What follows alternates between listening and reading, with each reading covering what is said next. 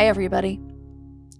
Instead of doing our usual Friday news roundup, we're doing something different today. There's only one subject that seems really urgent. After the Uvalde Elementary School shooting, the National Rifle Association is holding its annual convention right here in downtown Houston, and Donald Trump is going to speak. Joining me to discuss that are two of our CityCast contributors, political writer Shyam Gallion and Evan Mintz, who in 2017 was a Pulitzer finalist for Houston Chronicle editorials he wrote on gun control. It's Friday, May 27th, 2022. I'm Lisa Gray, and this is CityCast Houston. So, the NRA's annual convention is here in Houston, Friday through Sunday. Never mind that our state has just suffered an elementary school shooting in which 19 children and 2 adults died. Evan, could you start by giving us a brief overview of the state of the NRA today? It's not the financial powerhouse it used to be, right? No, the NRA is in trouble right now. They're facing a bankruptcy. They're facing lawsuits, and their problems just keep going. They're facing claims that they've misused as much as $64 million over the past 3 years, with claims of self-dealing, of people paying themselves, of CEO Wayne LaPierre, basically just using the organization's money to get himself things like charter planes for him and his family, and giving gifts to NRA vendors, and spending more than $1 million on personal expenses, which includes his golf club membership. And yet, despite all of this, they are still a powerful political force. And one thing I just keep coming back to is that back in 2017, the city of Dallas banned a convention from their city, the Exotica convention, a porn convention, because they thought it was inappropriate. No porn in Dallas. And I just can't wrap my head around how Dallas can ban a porn convention, but Houston can't find a way to get rid of an NRA convention after a mass shooting like this. Could Sylvester Turner have pulled out of that contract at the last minute? You're trained as a lawyer. What would that do? One of my favorite saying about contracts is that they are made to be broken. That is why you have a contract. Contracts lay out the standards of what happens if somebody doesn't do what they've said. And so clearly there's something that the city could do. They pay a lot of money to break the contract. Yeah, but then would we have a whole lot of pissed off NRA members marching around the city armed to the teeth, maybe meeting up in parks where we don't want them? Maybe. Would Trump hold an, unplanned rally here? I can see Turner being nervous about pulling out of this for reasons other than just losing a lot of money. Turner is a lowercase c conservative politician. But I can also see a bolder politician, someone who's willing to put up a fight and inspire his side at the risk of inspiring the other side, and do something like this. All right, so speaking of bolder politicians, did both of y'all see Beto O'Rourke on Wednesday? While Greg Abbott was having a press conference about the shooting, Beto basically stood up and made a scene. He approached the stage. He said that this shooting was, I think the quote was, utterly predictable, and that Texas is going about business as usual. What did y'all think about that? Did you think it was effective? Absolutely. People who have a platform right now are modeling behavior that the rest of us, use in our private lives to gauge like what is normal and what is not normal. And people like Beto O'Rourke and Steve Kerr. I'm not a sports person, but I now am a fan of the Golden State Warriors. I believe they're behaving responsibly with their platform. And by pushing against established narratives of, let's not politicize this, and, we couldn't have seen this coming, by saying, actually, this was very predictable.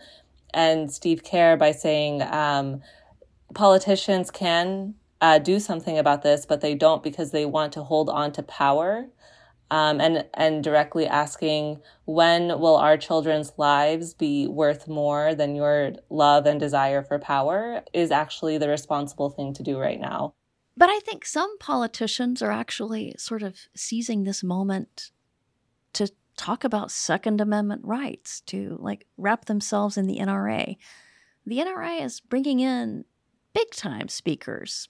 Ex-President Donald Trump, Senator Ted Cruz, Governor Abbott. John Cornyn dropped out. Oh, okay. He said he made the decision before the mass slaughter in Uvalde, but I'll give him credit for just not being there. Right. The bar is low.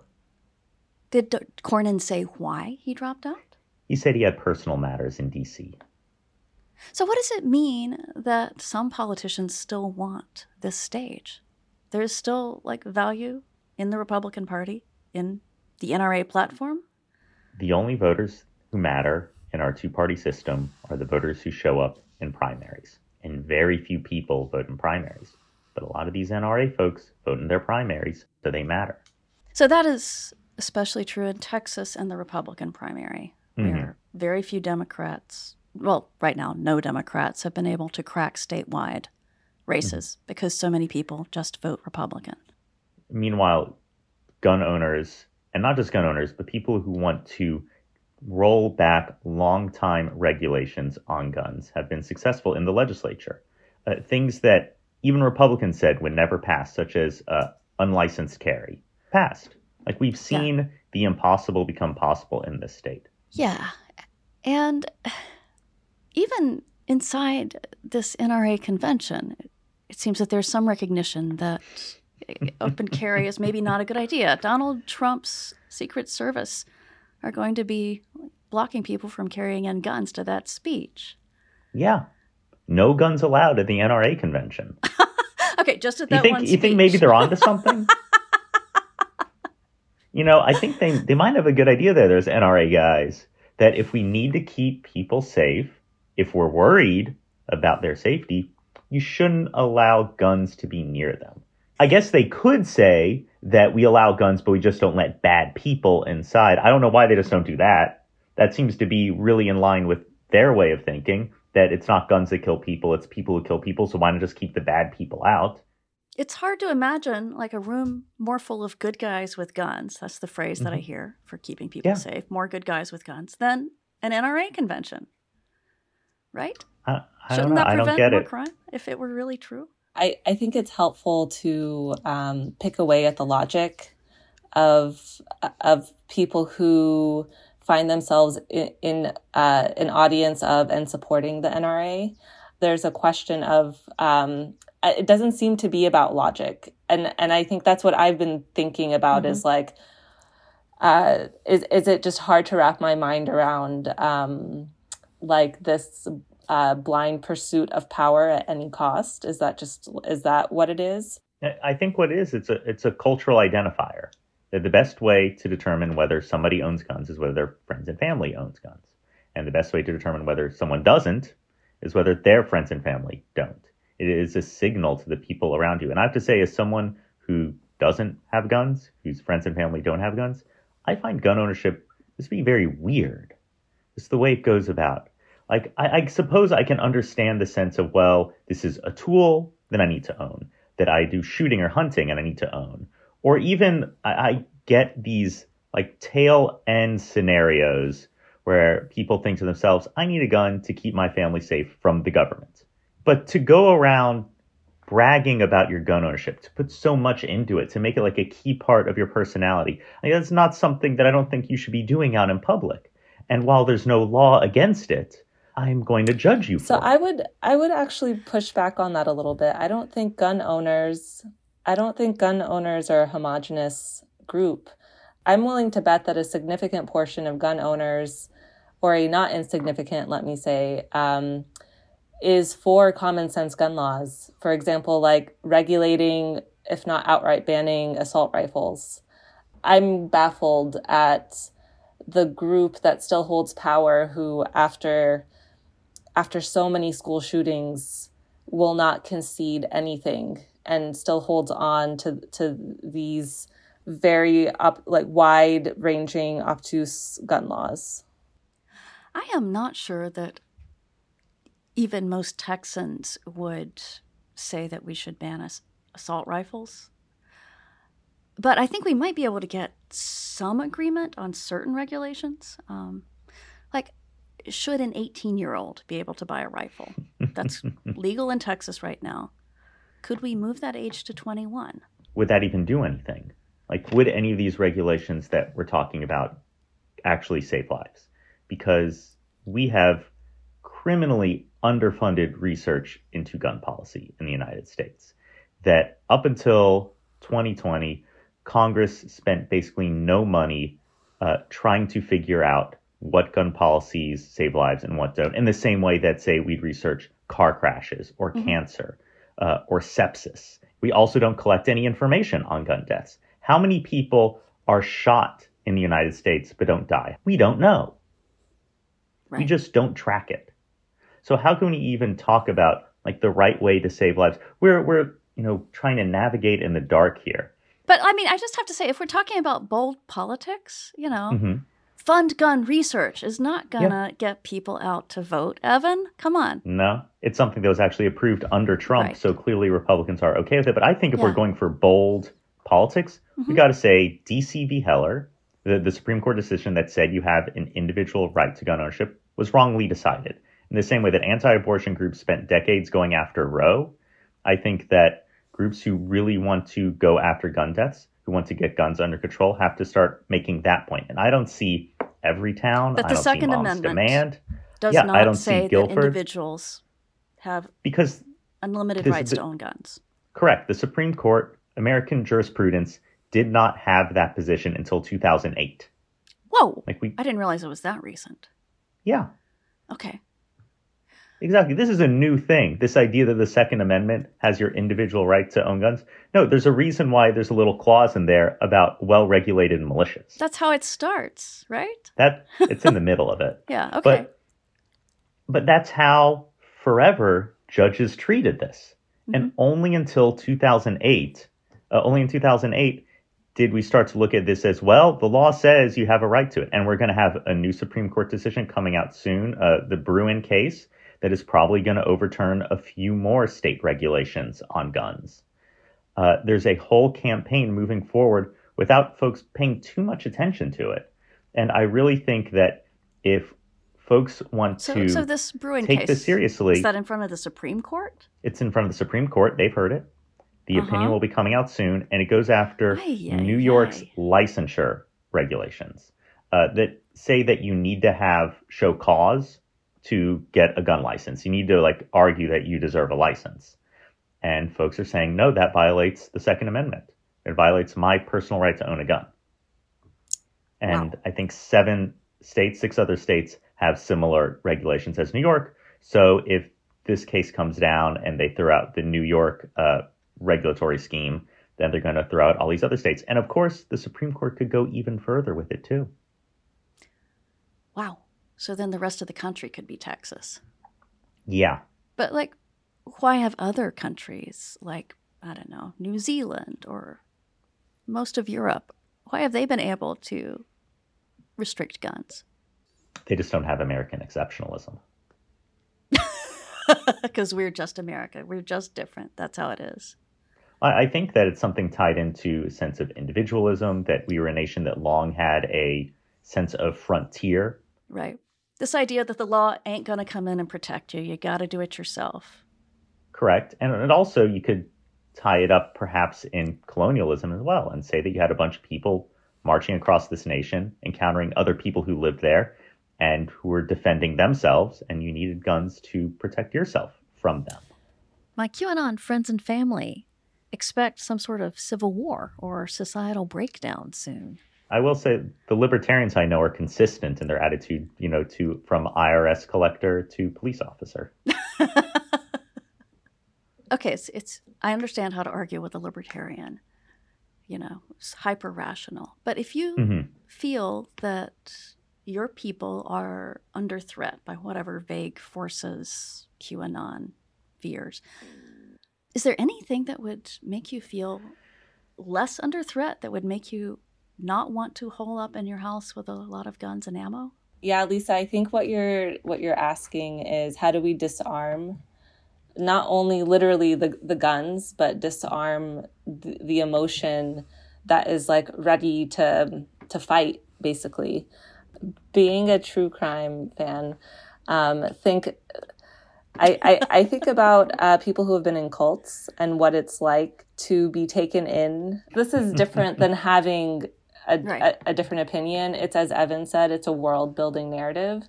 And there are people who have studied when you've been in a cult to like deprogram the cult, and like it's not easy. People can like rationalize it and be okay and be disarmed, and still it really hits at your emotions in a way that's like really activating. But I do encourage people, you know, when talking about violence and wanting to be against violence, is to think about how to disarm the situation in all the different ways. I would think that part of it is like, one, like somehow get people to turn off their televisions and computers and just like look at the world around them and believe what they see with their own eyes. But another part of it, I think, is that like guns are cool. You know, people like owning guns. Makes them look cool. Everyone, believes that one day they will use that gun to protect themselves from a bad guy. And I think that there's a lesson to be learned in the anti-tobacco campaign that really set out to make cigarettes seem uncool and weird and gross, and they make their teeth yellow and your breath smells bad and it causes erectile dysfunction. Like, don't smoke cigarettes. And I wonder if there is a similar campaign to be made, which wouldn't require any legal change, wouldn't require, reinterpreting the Constitution, but just to make gun ownership like weird. Like, what kind of weirdo owns a bunch of guns? Let's get them out of TV shows and movies. Let's like raise the barrier to bring them into buildings and into homes, and just make it seem bizarre to do this. It is uncool. It is unmasculine. Like, I feel like if a real man's got an issue with someone, like, you throw a punch. You don't need a gun to help you out. I think that might get at a certain segment of the population who's attracted to guns, for sure. I don't think that will get at everyone or get at like the heart of the problem. And I think what we need is like more trust in government. And if we have, in order to get that, the government has to actually work and be in service of people. I actually work at an online school. I work on the brand team. And I always say that the United States has 3 main brand narratives in which each of us are a character in. There's the manifest destiny narrative that's like this like Christian patriarchy, kind of back to what Evan was saying, the U.S. exceptionalism. There's the narrative that... Go West, young man. Yeah, there's the narrative that we are all immigrants. And actually, this is the land of opportunity and we're all immigrants here and everything is cool. And then the third narrative is that, hey, actually, we're not all immigrants. Some of us were here before. Some of us were forced to migrate here and brutalized for 300 years under the system of chattel slavery. And all of you are out of your minds because none of this is exceptional. And no, we're not immigrants. And I think that even if we did get the government to work for us, I'm thinking like healthcare, et cetera, I don't know if that would still increase trust in government because there is a part of the population that lives in the narrative that government is this like kind of Christian patriarchy, like that's the government. I live in that reality, Shyam. I live in Texas. Yeah, there's many parts of Texas that are like that, definitely. Yeah, I mean, maybe not local government here, Texas state government definitely is. Yeah, absolutely. I've worked on war issues, and one thing that I want people to take away is that when you confront a conflict and in order to go through it, you have to do a reconciliation, truth-seeking, reparations. There's actual like processes to move a country away from the conflict and to kind of like a sort of therapy for the nation. We never did that. And that's why that second one about we're all immigrants and everything is cool is a place where a lot of people get confused. And I think for people who want that country, I would point to, well, we never had a reconciliation process. So we need national therapy. Evan Yeah, wants fist fights. You want national therapy. I fail to see the difference. Both are cathartic. No, but I think you're onto something, that the Compromise of 1877 halted Reconstruction, which was supposed to be this kind of truth and reconciliation, of setting people right, of establishing a sense of justice, of protecting people. And it ended for partisan reasons. And we had a bunch of backsliding until like the 60s. And then we had a little bit of forward movement. And then we had a stop and a little bit of backsliding. And then after George Floyd, we have a little bit of movement. And now we're having some backsliding. And that just seems to be how it goes, is a swinging pendulum. All right. Well, thank you both so much for this. Thanks, Lisa. Thank you. That was Shyam Gallion and Evan Mintz. Some of our CityCast listeners have asked how they can be involved in changing Texas gun policies. Our roving producer, Carleon Jones, has made a list of the protests happening around Houston today. Hey, Lisa. So several groups are organizing in protest of the NRA convention that is set to begin today. Starting at 10 a.m., the League of United Latin American Citizens will be protesting outside the convention center, followed by Black Lives Matter Houston, Indivisible Houston, Moms Demand Action, and the Harris County Democratic Party at noon. Fiel Houston and a Houston Interfaith group are both planning a separate call to action that will both take place at 1 p.m. For more details on these protests, check out our show notes. That's it for today here on CityCast Houston. Our lead producer is Dina Kesba. Our producer, Farrell Gibbs, is on vacation, so we have had help this week from roving producer Carleon Jones. I'm Lisa Gray. I write our newsletter along with Brooke Lewis. Our music is by Farrell Gibbs and his band All the Kimonos. Monday is Memorial Day, so we will not have a show then. But we will be back on Tuesday with the first of our shows on hurricanes. Frank Billingsley, meteorologist from KPRC Channel 2, explains to us what to expect from this year's hurricane season. We'll talk with you then. Well-regulated and malicious. That is not the Second Amendment, Descript.